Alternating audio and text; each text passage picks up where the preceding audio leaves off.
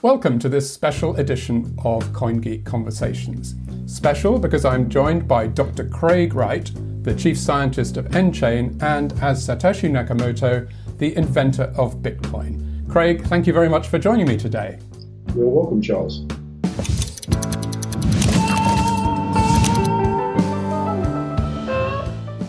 You're listening to CoinGeek Conversations with Charles Miller. Well, perhaps we could start by the sort of topical news of the day, which is the extraordinary rise and fall in the price of both BTC, Bitcoin, and BSV over the last couple of weeks. I mean, it's gone up by 30 or 40% and then down again in the last fortnight. What do you make of all that? Tether manipulation. I mean, this is purely manipulation. There's no liquidity in the markets. So it becomes incredibly easy to manipulate. Now, people talk about like gold and the markets for gold, but there would have to be real cash, not Tether printing, of something like 10 to 15,000 times the amount of inflow to move gold that much. So to have that liquidity in sort of level affected in gold would mean basically the entire crypto industry multiplied by about 15 would need to make purchases. So effectively what we have is a very small market, and it's easy to be manipulated, especially with sort of fraudulent systems like Tether. So are we looking at sort of almost a conspiracy of people getting together and saying, right, we're all going to buy tomorrow and raise the price and then we'll get out when it's at the top? Oh, definitely. It's completely manipulated on this. You see all these rises happening with fake Tether inputs, not where there's more money going into Tether. There's no indication of inflow of real capital. There is basically a printing press being run to manipulate it. I mean, if you consider how easy it is to set up a trust account, such as like a solicitor's trust account, an accountant's trust account. You could have a formal solicitor's trust account used for the management of money in the Tether Hotel California scenario, where the money is definitively there earning interest. If that was real, the seigniorage just on the interest alone would pay for bills and everything like that for a company like Tether to continue. I mean, in the so-called purported amounts that they have, it's potentially in billions a year just in interest as seigniorage. So the fact that it's not demonstrably that tells you that they haven't actually got that money. Is that what you're saying? Well, it's more than that. If you read their conditions, etc., I mean, one, they've had seizures and whatever else, and they haven't removed those coins. So that's a bit fishy in itself. The sort of use of attestation reports rather than audits, they're a big difference. An attestation is not worth sort of about used toilet paper. Right, sure. I mean, in one of your recent blogs, you've written about the fifth money laundering directive that the EU is introducing. Not the US, that's Europe and the UK. Yes, but presumably that kind of regulation will have an effect eventually around the world, don't you think? Oh, definitely. The US are also tightening up their rules, but the sort of European and British money laundering directives, the British one, they've decided to what they call gold plate it and make it even more sort of in depth. These rules kick off in about a week.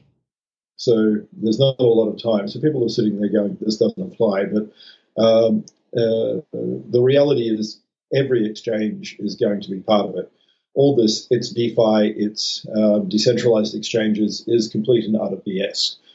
I keep pointing out, in 1994, there was an article called Wild Wild Web that pointed out token sales and all of these sort of systems that popped up. And it's no different now.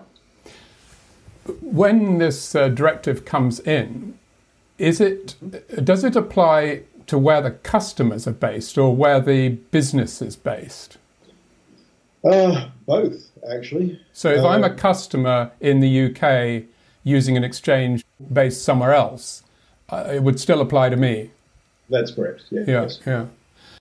And it will also apply if it's routed through the UK. So if there are transmission backups, etc. So if you're using an Irish sort of server farm, which are quite common for a lot of people using Amazon and others, that would apply to you as well. This kind of thing is something you welcome, isn't it? This is the direction you think we should be going in. Yes, I've always said that Bitcoin is not designed to be like the typical anarchist system. There's traceability within Bitcoin. You can't actually get rid of traceability, and it can't be what people term a cryptocurrency.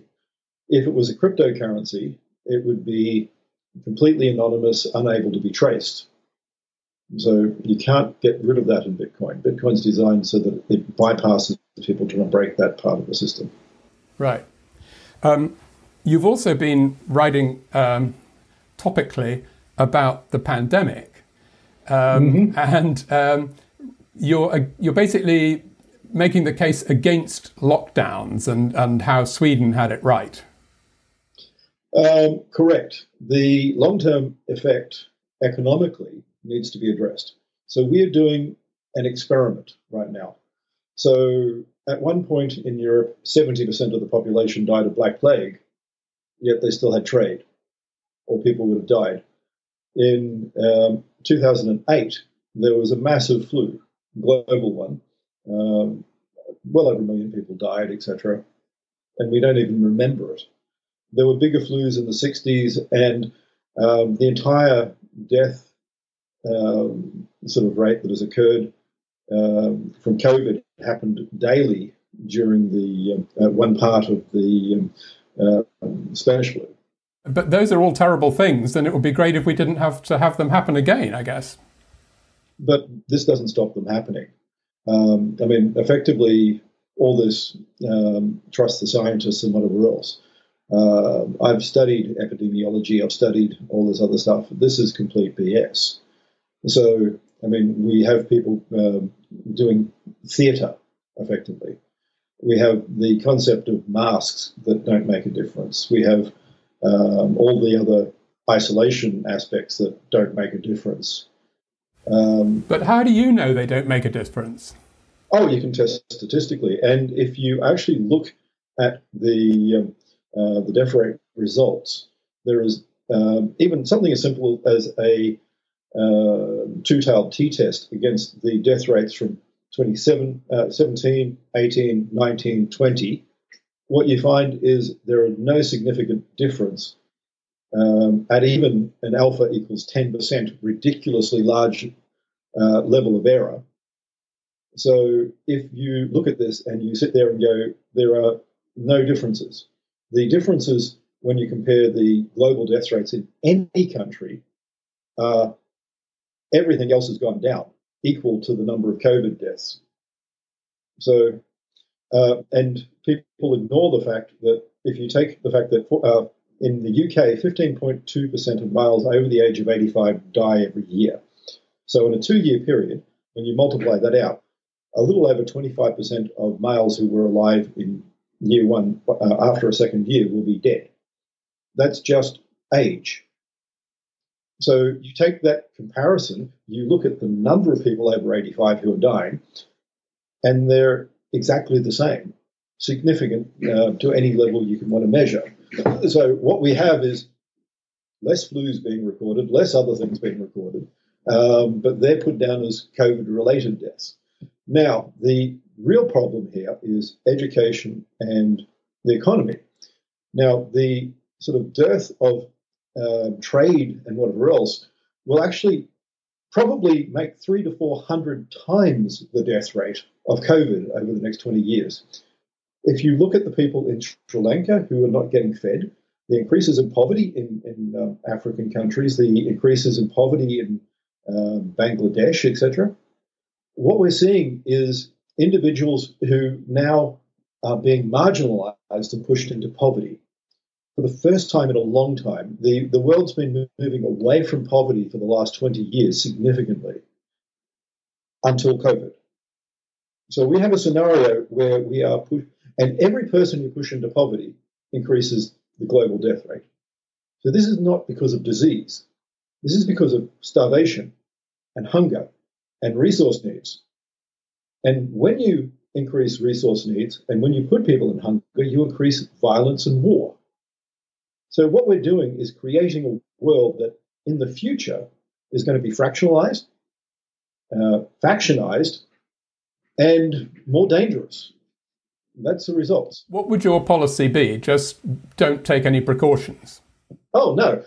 Interestingly, here in the UK, the same money that we've done could have paid every person over the age of 70 £115,000 a year that could have been used for personal care.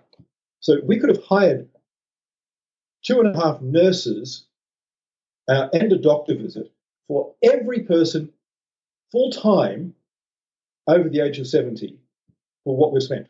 Now, only people at that age are at risk. Getting back to the money question, many governments have been spending more money than they have during this period. And under Bitcoin, that would be impossible, I think. No, I mean, that's wrong. The difference is you would know about it sooner. So people spent too much money under the gold standard as well. You can issue bonds and loans and everything like that. So people have this false notion that it's the amount of cash you have. It's not. Banks can always print money. So even with a Bitcoin-based system, governments can still do all this. The difference, like a gold standard, is you have to be held to account eventually. That's the distinction. So after World War I and after World War II, the British government had to start repaying a lot of the debts that they owed. And this is where the devaluation of the pound started.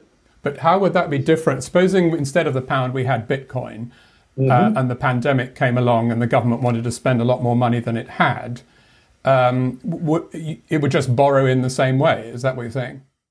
Yes.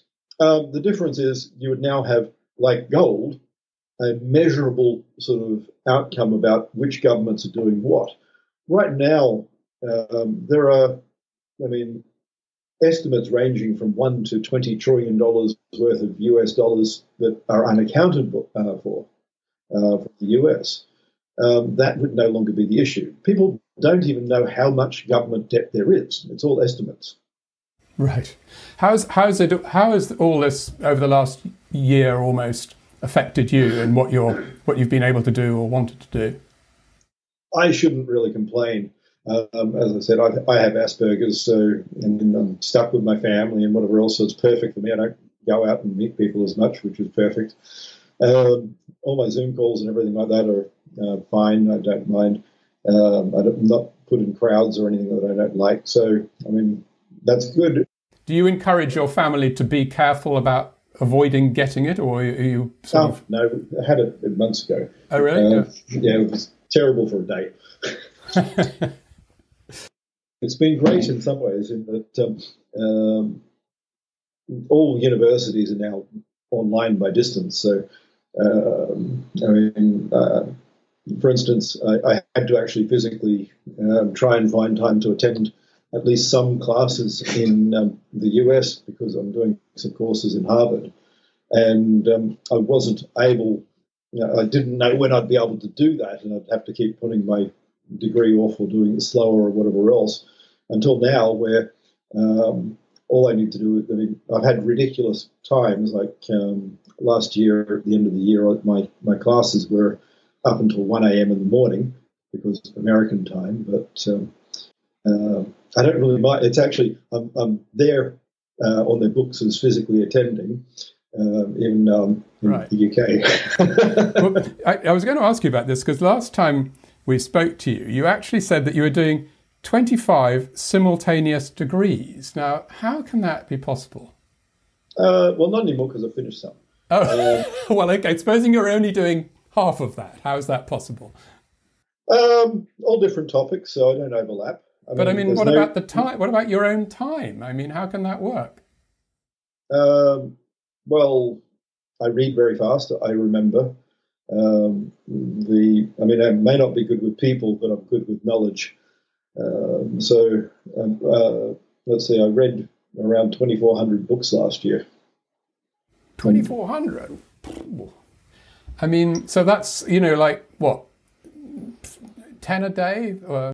About 8. About 8. 8 a day. Sorry, my mental arithmetic is not good. Some books are smaller than others. Okay, so 8 a day average. That is still a lot when you've got to do other things as well. Yeah, my statistics from Grammarly demonstrate I wrote just under 3 million words. Last year. Yeah, actually, I was looking at February till February. So. Well, I was actually going to accuse you of slacking a bit because I've looked at your blog output. In 2019, you had 124 blogs posted. And in 2020, I was down to 46. I've been popping papers up on SSRN, and also I've published a few things.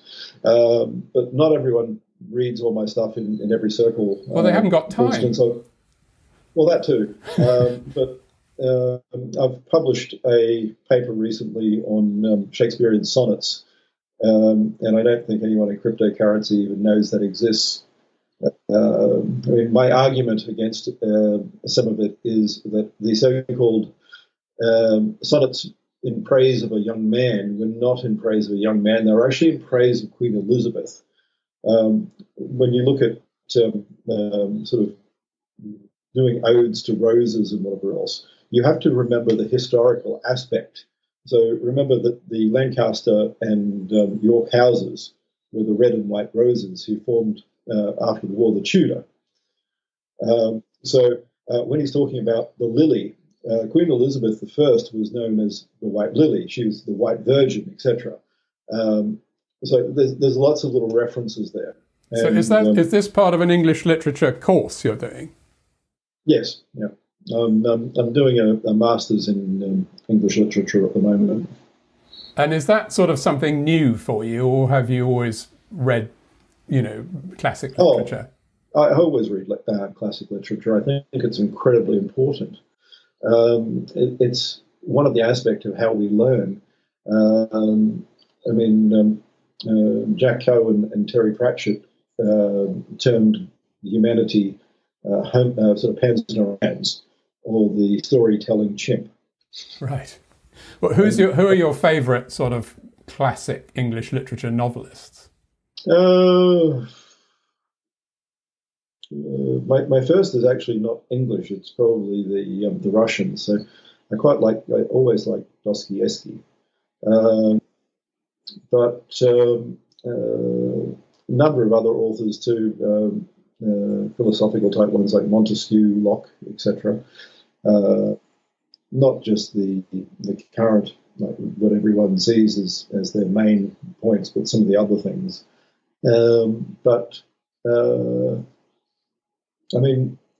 It's actually interesting even to read some of the American ones like Poe, not just the horror, but most people don't realize that Poe actually started detective fiction.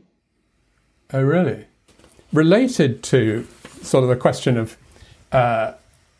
your interest, a wide interest, I came across something you published last year, Sisyphus Impenitent.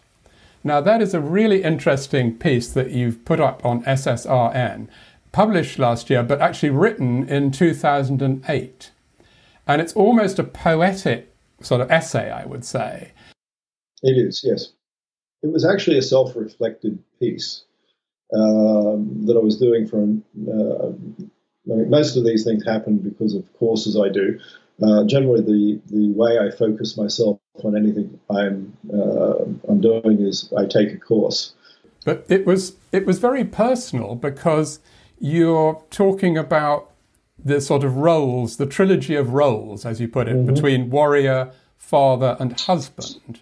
As The masculine, yes. Not that that seems to be popular anymore. We don't like to differentiate the difference between male and female gender. Right.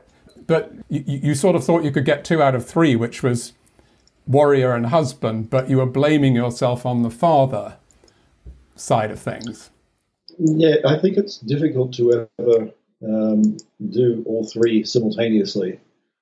I mean, I've known a lot of people in a lot of different areas, and I don't think it's really possible to simultaneously do all 3. So you aim for the best, and there's always some sacrifice in life. I mean, the interesting thing about that, I saw that it was written on the very day before you published the white paper. Is there a significance there? I was contemplating a lot of things at the time. So I'd already written the white paper, but when I released and distributed it, you mean. So I'd just come back from a trip over to see Microsoft, who had interviewed me. Actually, I'd gone for a role in the Bing and Click Fraud team.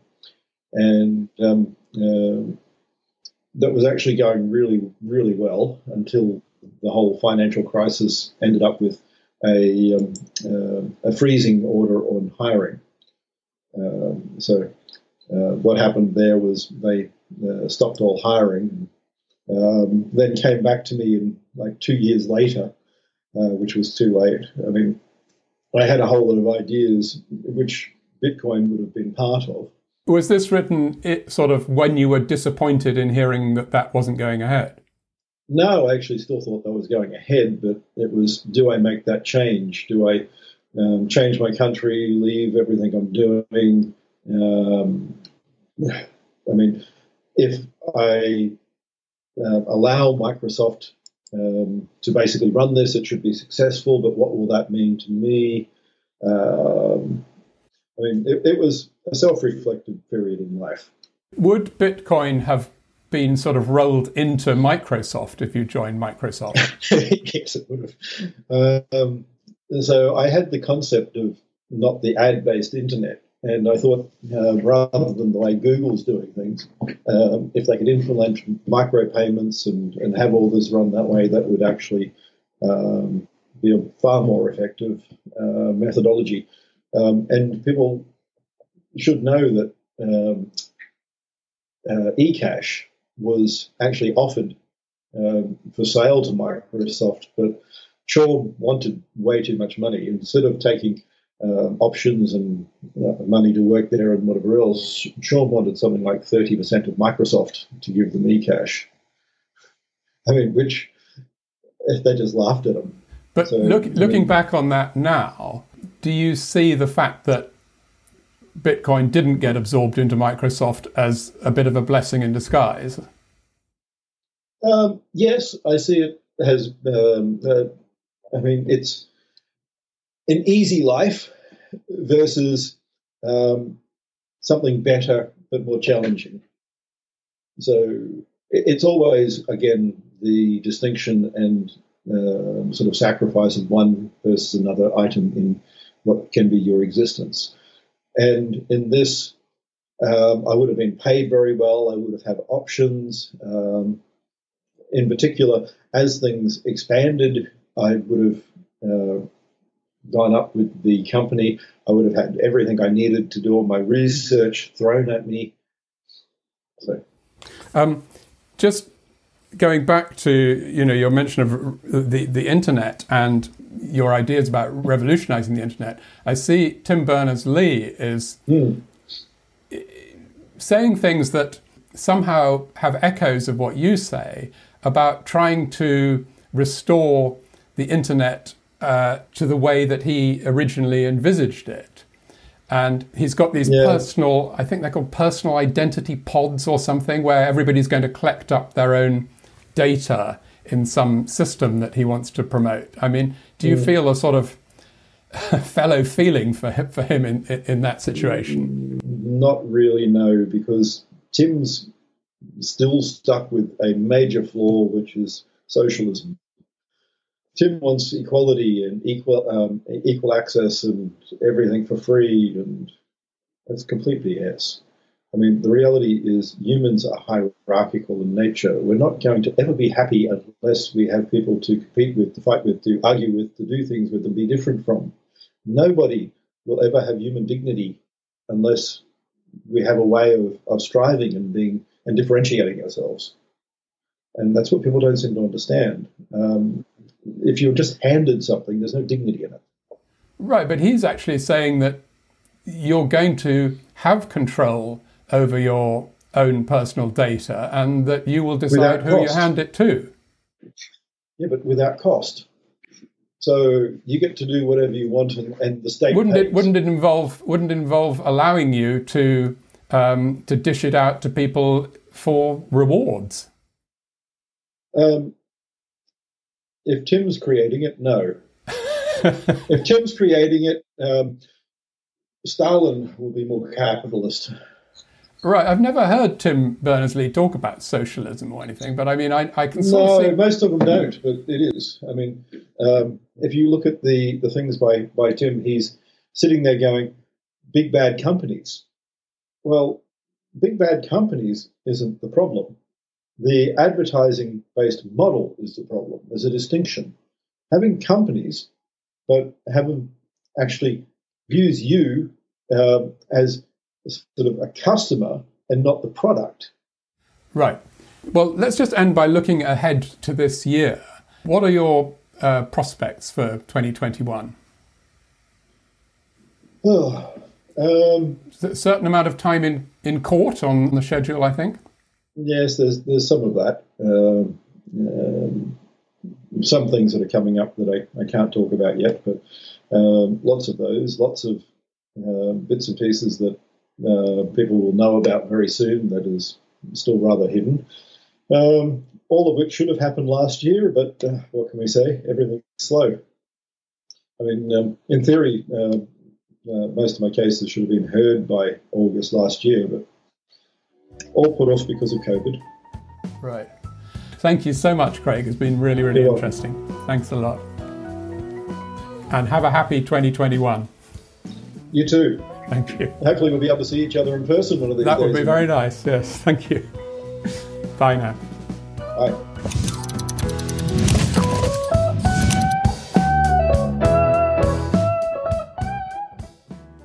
Thanks very much to Craig Wright. And if you'd like to read some of those 3 million words that he wrote last year, there are links to some of the articles we talked about in the podcast in the show notes. Next week, we're going back to the future as Natalie Mason meets Transmira founder Robert Rice to talk about putting augmented and virtual reality on the blockchain. So please join Natalie for that next week. It would be great if you wouldn't mind liking or sharing the podcast, but thanks very much for listening this week. And from me, Charles Miller, goodbye.